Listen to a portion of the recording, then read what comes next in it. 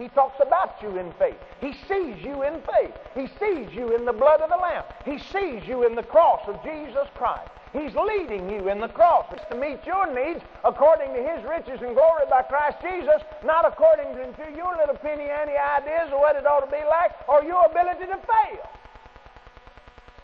So what are you afraid of? Oh, I'm just afraid my children are going to all go to hell. Well, that's your fault for being afraid of it. I'm getting ahead of myself.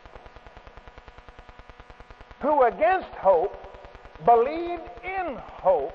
That hope that he believed in was the hope of having a child that God Almighty set before him when he walked in blood that night. And he said, how can I know? How can I know? God set hope before him. Now, once that was done, once God did that, I want you to notice here the difference in this man. That he might become the father of many nations, according to that which was spoken, so shall thy seed be.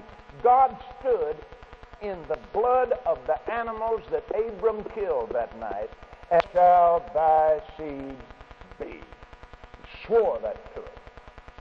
Now then, being not weak in faith, he considered not his own body now dead when he was about 100 years old, neither yet the deadness of Sarah's womb, or his circumstances, his surroundings. He staggered not to unbelief, but was strong in faith, giving glory to God, being fully persuaded that what he had promised he was able also to perform. And therefore it was imputed to him for righteousness, or it was accredited to him. Now it was not written for his sake alone that it was imputed to him. Read it out loud. But for to whom it shall be imputed if we believe on him that raised up Jesus our Lord from the dead, who was delivered for our offenses and was raised again for our justification. All right, now I read that to you because I wanted you to see the difference between the man that said, how can I know? And a man that could look at himself when he's at his wife who's over 90 and be fully persuaded that what God had promised was going to come to pass. And the Bible said he considered not his own body. That's where Christians have more trouble than any place in the world. They consider their body and stand up and say, oh, do you believe the Word of God? Oh, yes, amen. Yes. Oh, is that right? Yes. Amen. One fellow come up the prayer line in front of me one night, and I heard the Lord say on the inside of me, and said to quote the scripture to him, and told me what to quote, and I said, the Word of God says, by His stripes ye were healed. Oh, yes, amen, he said. I said, you believe the Word of God? Yeah. Are you healed? No, I got this. Now, he just told me he believed it, see. Now, listen carefully, because this is where failure comes. He's actually basing what he believes on what his body's telling him. If Abram had done that, she'd all been over back there, brother. Because he's 100 years old, and his wife's womb had been, not just since she's 90. I mean, he's got to say, old man, you don't count. Being 100 years old don't have any effect here. Being 90 years old, turn around and look at her and say, my. But that don't matter. That don't matter. God said it. God said it. Now, what fastened him down that strong? What anchored in there on him? Just like he does you. The devil's the devil, ain't he? Same as Jesus, the same yesterday, today, and forever. Satan's the same yesterday, today, forever. He'd like to change, but he can't. Don't you know he came in there on Abraham and said, listen to yourself. Dear God.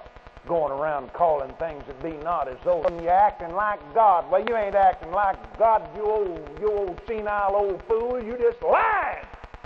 Going around telling everybody you're going to have a baby. There ain't much hope of that. Look at her. Look at her. What would she do with one if she had it? Look at her. Heart, you're going to put this on her? Everybody's already saying you're crazy. And you're going around telling everybody you're going to have a baby. How in the world can that be? Don't you know he woke up to that every morning? Sure you do. You wake up to it every morning. You know good and well he did. Why don't you feel and see if you hear? Now don't get out there and go to talking that Jesus talk too loud.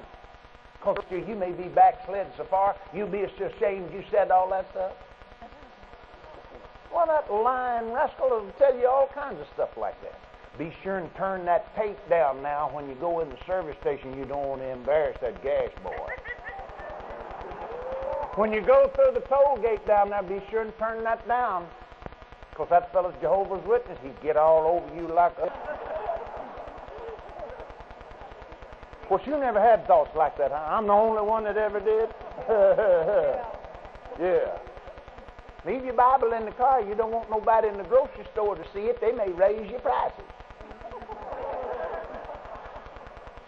The devil come in there and tell him, why, you old senile old man, calling things that be not, calling yourself a fool. You went so far as to change your name.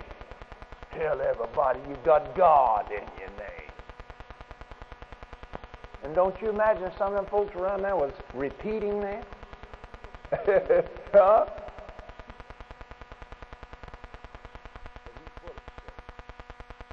He said, no, I don't pay no attention to that. I don't care what she looks like. I don't care what you think, and I don't care what you call.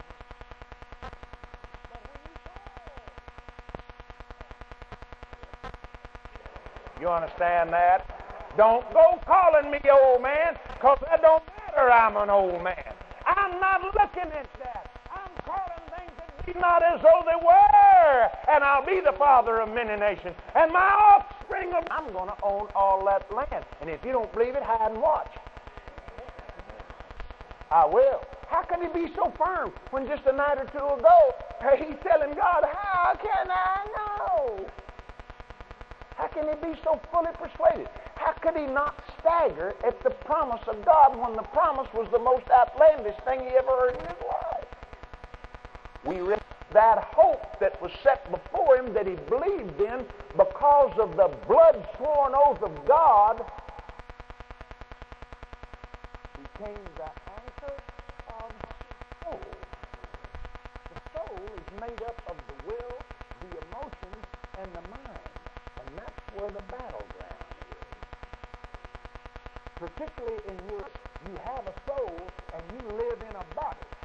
The Bible said, I pray God He sanctify you wholly, spirit and soul and body. And thank God Jesus Christ will do it. You are a spirit, and then your spirit man, the real you, the part of you that can live without that body. That body dies, you'll be present with the Lord. Born again. Your body didn't get born again. Your mind didn't get born again. The Bible says you ought to renew your mind. How do you renew it? With these exceeding great and precious promises, and you go to the hope that is set before you in the bread and the wine. Two immutable things. A sword that He can't lie. Jesus is your Lord, and He is your Savior, and He is your healer. He is your deliverer, and He is your financier, and He is your keeper. He is your Lord, the lover of your soul. He is the King of kings and the Lord of lords, and you're His joint heir.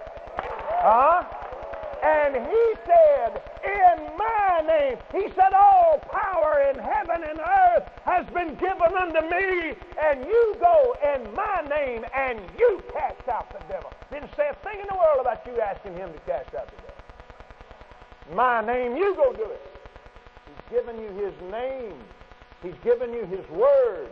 He's given His Spirit, and the Bible said we have the mind of Christ. He's given you His Father. He's given you His standing in heaven, and it is by faith, so that it might be by grace, that the promise is just as sure to you as it is to me, as it is to Oral Roberts, as it has ever been to anybody, because It's not my promise. It's not Oral's promise. It's not Kenneth Hagin's promise. Galatians chapter 3 says, when God Almighty promised Abraham, He was talking to Jesus, the seed that was to come. Not as plural as unto many seeds, but to one seed, which is Christ. And in the 29th verse, He said, and if you belong to Christ, you are the seed of Abraham. To the promise. Hallelujah. Hallelujah. That's just plain old country camp meeting shouting ground, brother. Woo! Glory to God. Hallelujah. All right. The anchor of the soul, then, is to anchor this thing. Battleground is. The Bible tells us, think on these things, and it lists the things to think on. And it says, the weapons of our warfare are not carnal, but powerful through God for the pulling down of strongholds, casting down reasonings, and every high thing against the Word of God. Now listen, bringing into captivity every thought to the obedience of Christ Jesus. And for you to have a thought, well, I guess God just didn't want me to have this, I suppose. That's not obedience to Christ Jesus. You're all the seed. I mean, how did you escape that precious blood? Oh, brother, you don't know what a terrible life I lived before I got saved. No, I don't. God doesn't. Nobody else does. The only thing that remains of it is a memory in your mind. Now cast it out! The blood of the Lamb has remitted it. You go to God and say, oh, God, I was such a bad fellow before I got saved. And the Lord said, I didn't know you before you got saved. Don't bring it up to me.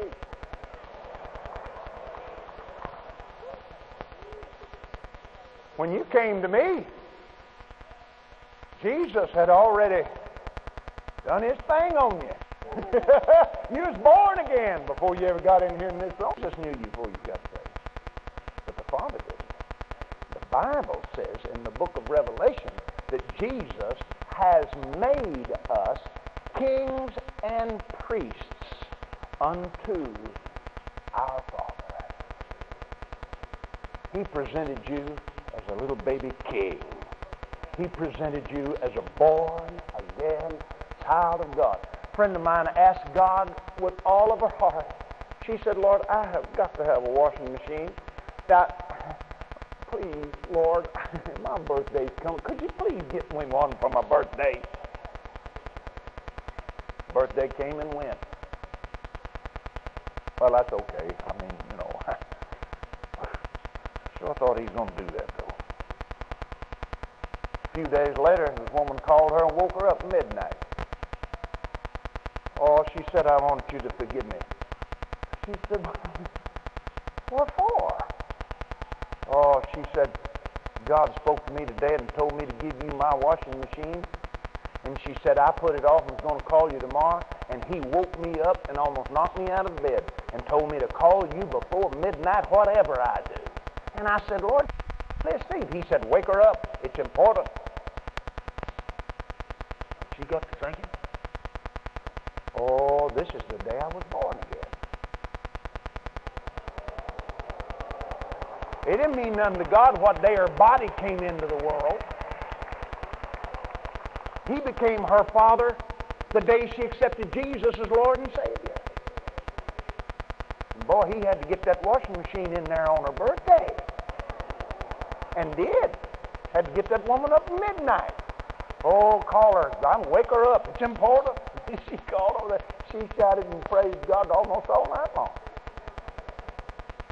Now, oh, I'll tell you where. Thank you, Jesus.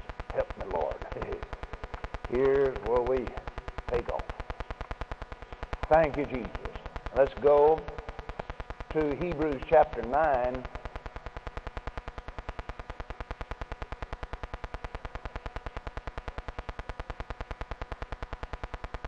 You pray. All right. I can slow down here a minute. Man, I get to going. Dear Lord, I get so excited on this. There's been times first time I got a glimpse of what I'm about to show you.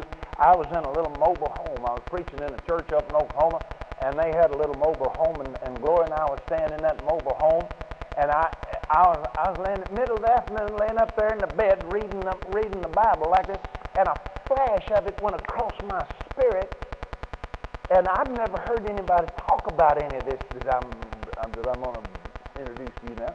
And then when I saw it, I mean, I jumped up straight up. I threw that Bible right straight up. I thought, I read that wrong. Surely I read that wrong. I got that Bible back up and read it again. And I tell you, it got to me so bad, I broke out the back of that trailer and run around out in the backyard then before I finally woke up and realized what I was doing. I got to shouting one afternoon. I went up in the woods, set my little tent up to fast and pray for a week one time. And I got into some of this up there then. And I tell you, I got to running and screaming out in those woods. Wasn't nobody out there but me and Jesus and a bunch of coyotes.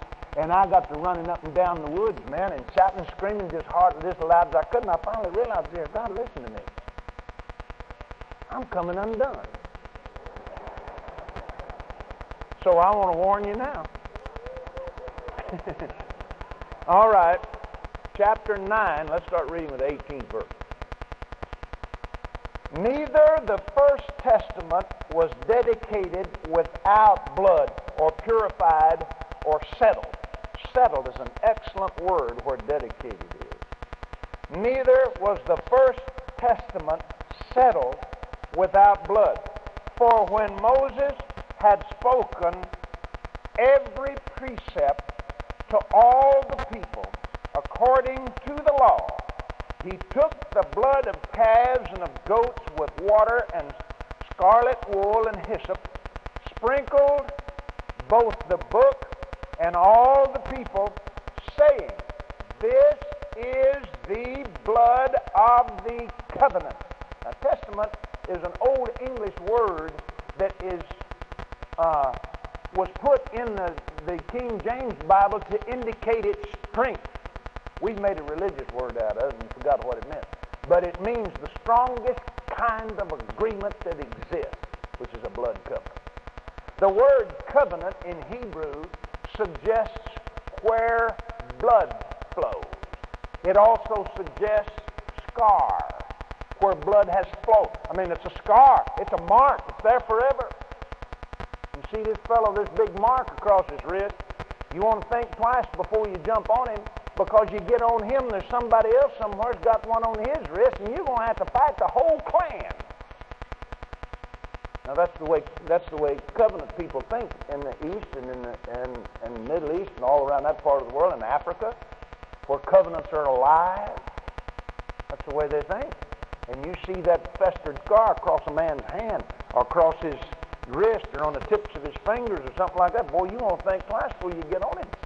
I mean, there may be 15,000 people out there that would be called to his aid because that family is in covenant. And now listen to this as it's represented by God. This is the blood of the covenant which God hath enjoined unto you. Moreover, he sprinkled with blood both the tabernacle and all the vessels of ministry. Almost all things are by the law purged with blood, and without shedding of blood is no remission, or no doing away with.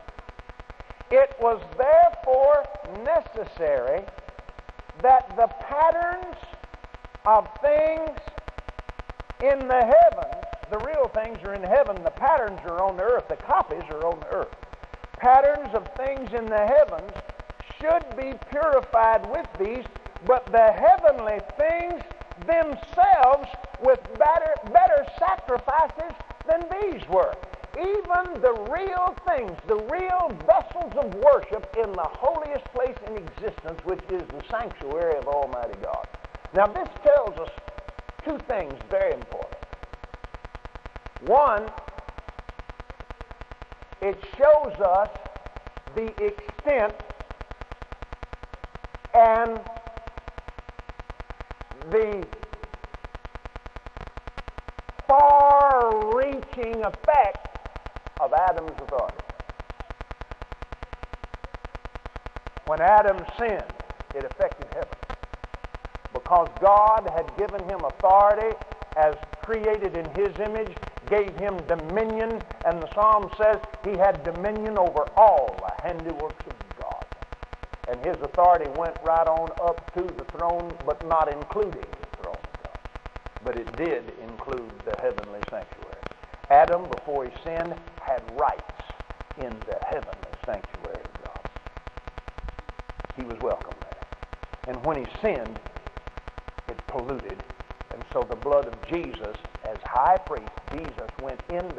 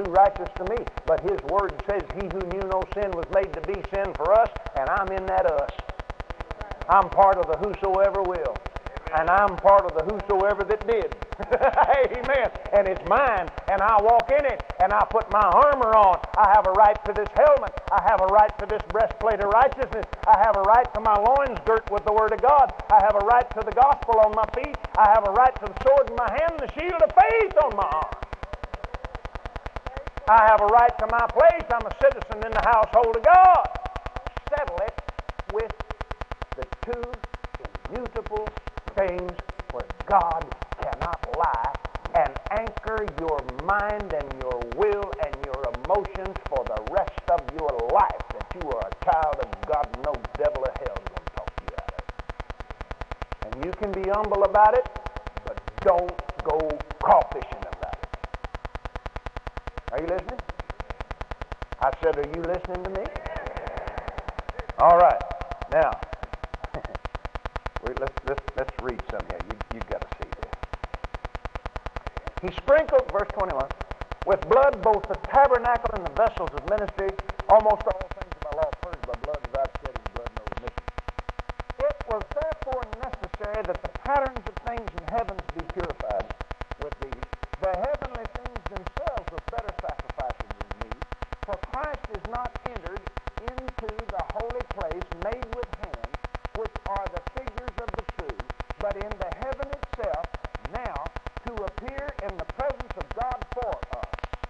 Who for? Us!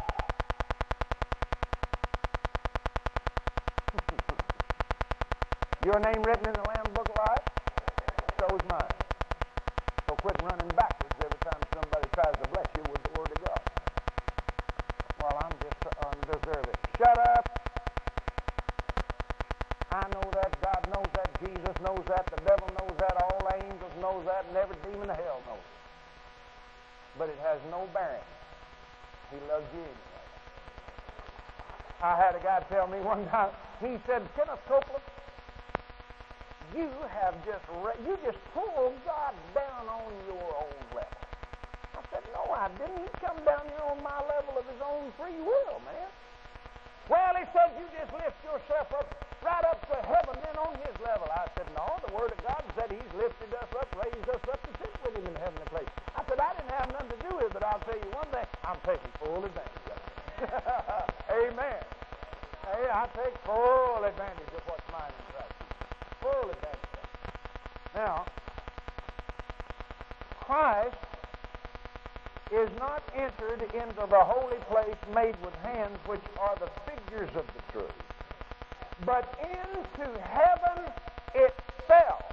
That's so important. Underline that phrase in your Bible again already. But into heaven itself, now to appear in the presence of God for us, nor yet that he should offer himself often as the high priest every year with blood of others, for then must he often have suffered since the foundation of the world. Underline that phrase. We're going to talk about that in a minute, but not right now. Underline that. Since the foundation of the world, but now once in the end of the world, underline that, hath he appeared to put away sin. Where did he appear? Now, talk about when he came to the earth. Where did he appear? Said he appeared in heaven itself, did he? For us to do what? Put away sin. Put it away. Say, put it away. Cover it over? No. In the Old Covenant, you use the word atone. Now, in the book of Romans, the King James Bible, it uses that word, but uses it erroneously. It's a wrong translation of a word that means remit. In the Old Covenant, the word atone is used. Sins were atoned for every year by the blood of animals, representing what was going to happen in heaven with the blood of Jesus once and for all. Now, his blood didn't cover sin. Your sins are not covered. If they were, they'd still exist. They're not covered. Atone means to cover up or to hide. The Bible said Jesus did away with sin, and the New Testament word for what happened at Calvary is remittance or wiped out. The book of Colossians says the ordinance or the note that was against us, the handwriting on it was obliterated and nailed to his cross. There's not a canceled note. It doesn't have any handwriting on it. There is nothing in heaven that said you ever sinned. No record of it whatsoever. No record of it. No record of it. No record of it, I said. And for folks like me, I mean, that's wonderful, brother. That's good news. That keeps me up at night. Woo, glory to God. Well, I guess I'm just having such a hard time, brother, because of the terrible life I lived before I got saved. Now, that's a lie right out of the pit of hell. The life you lived before you got saved don't have a bit of, it doesn't have a thing in the world to do with the life you live now. Not one thing. Not far as heaven's concerned. You understand what I mean by that? Now, read this. You think that was good. And as it is appointed unto men once, not a time to, once to die, but after this the judgment, so Christ, or the Anointed One, was once offered to bear the sins of many, and unto them that look for him shall he appear the second time without sin unto salvation. When he comes again, he ain't dealing with sin. He ain't messing with it, brother. As far as he's concerned, it's over.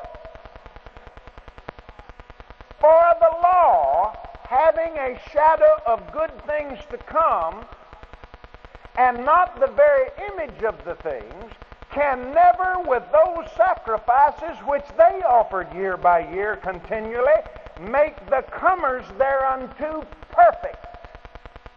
In other words, in the light of sin. In the light of sin. Because the sin still existed. So perfect in the eyes of God would be what? Without sin. Jesus was perfect, wasn't he? In the eyes of God. Because he never sinned. But you did. But he took your sin and obliterated it and did away with it. Now listen. Close your Bible this second. Say, Lord, help me. All right, open them again.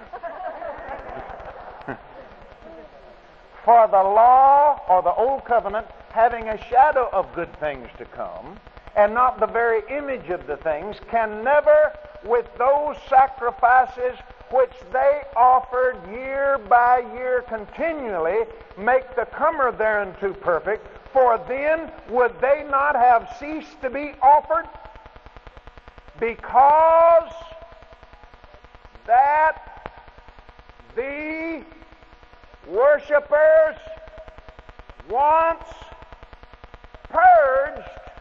Hold your place right there and look at the first chapter. Turn over to the first chapter. Verse 3.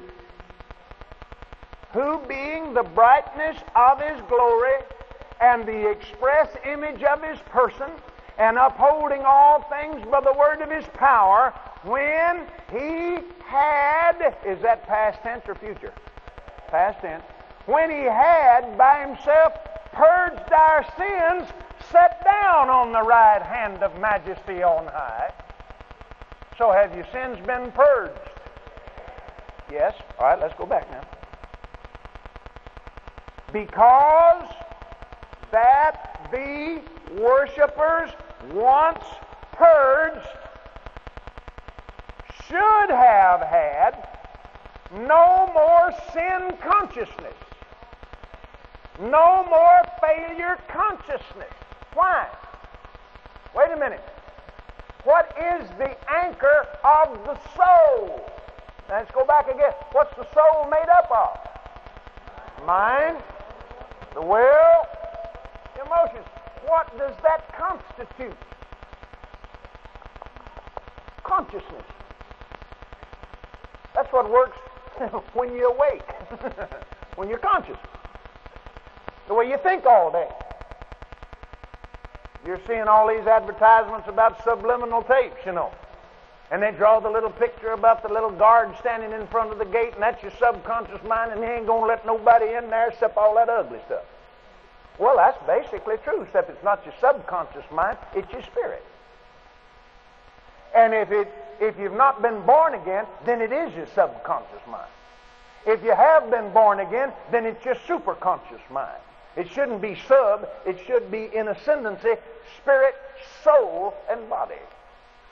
Now the anchor of the blood and the body, the bread and the wine, the sworn blood oath of Almighty God is that your sin has been obliterated. Heaven doesn't have any record that sin exists.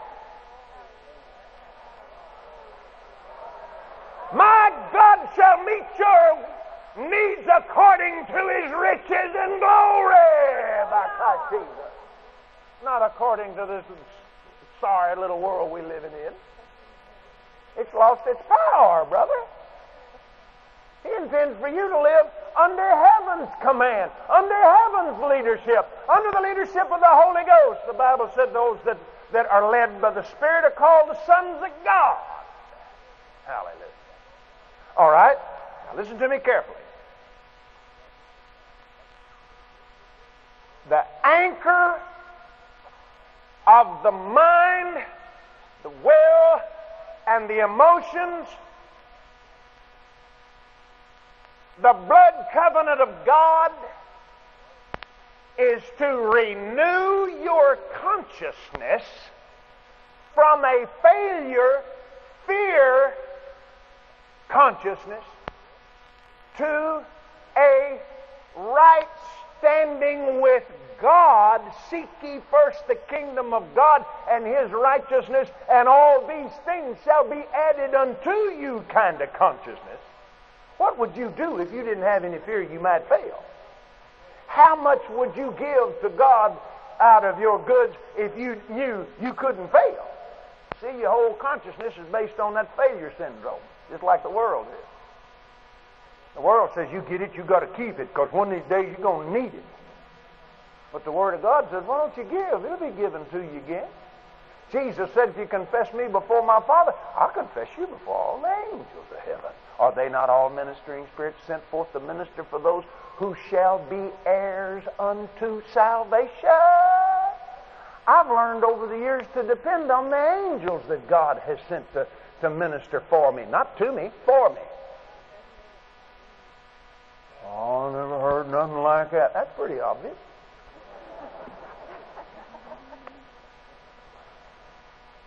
That's, in fact, more than pretty obvious in some cases. Amen. You walk around on the street, oh, I hope the wind don't blow us away. Oh, I hope a tornado don't come. Oh, I hope it don't hail on us. Oh, I hope I don't have a flat. Oh, I just hope for something don't bad happen. You know, every time we start to have a vacation, the kids get sick. Oh, I hope I don't lose my job. Oh, y'all pray for Aunt Minnie. She ain't expected to live. If God don't intercede, she's going to die. Boy, I'm glad I ain't Aunt Minnie. A bunch around like that praying for me. Huh? You see what that's oriented in? The whole thing's oriented in fear of failure. Even the natural world, without knowing anything about the Bible. You go into places where salesmen are hired to do more than just take orders, you know, or something like that, where there's creative salesmanship involved, and every one of those men know or are soon about to find out that they are their own worst enemy. My daddy told me one time, he said, Kenneth, if you don't shut up, you ain't never going to be able to make a living as a salesman. I said, why? He said Samson killed 1,000 Philistines with the jawbone of an ass, and he said, you're going to kill 10 times that many sails with the same weapon.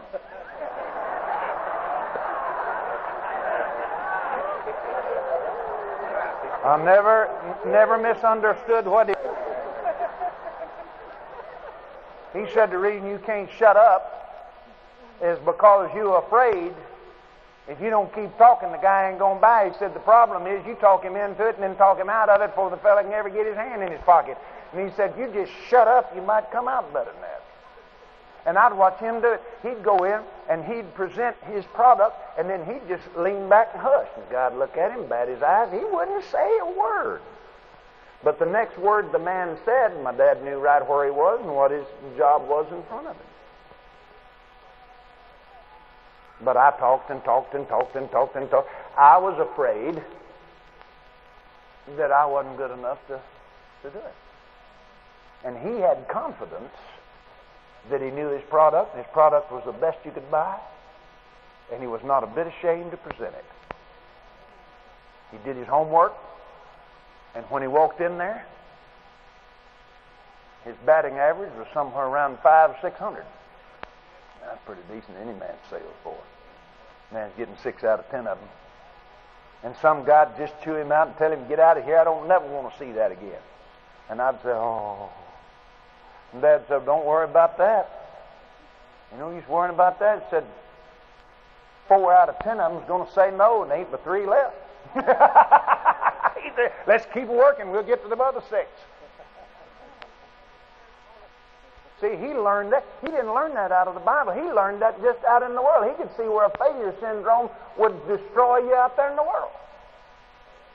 There are men right today making $1 million a year just selling things. Now, why isn't everybody making $1 million a year selling things? They're afraid they can't do it, or they'd go do it.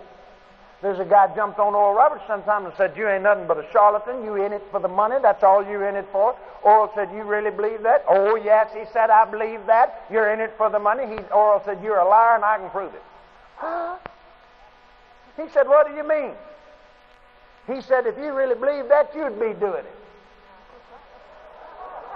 So the only reason you do what you do is to get money. Isn't that right?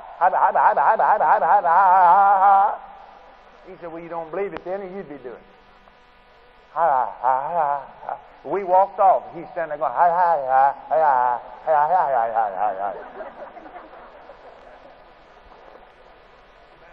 failure syndrome. It's created by surroundings, background.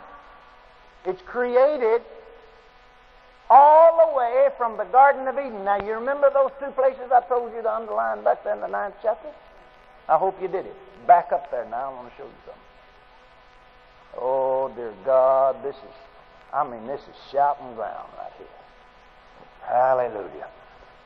Now, remember it said in verse 24, Christ is not entered into the holy place made with hands, which are the figures of the truth, but into heaven itself, now to appear in the presence of God for us, nor yet that he should offer himself often, as the high priest entereth into the holy place every year with the blood of others, for then must he often have suffered since the foundation of the world. But now, say now, once in the end, say it, in the end of the world. What in the world does that mean? All right. The foundation of the world of sin. The day that Adam sinned, the foundation of the world. Go ye into all the world. Preach the gospel unto every creature. The world, the world, the world. When the world began, when sin began, when failure began, when fear began, sickness, disease, when the world as you and I know it began.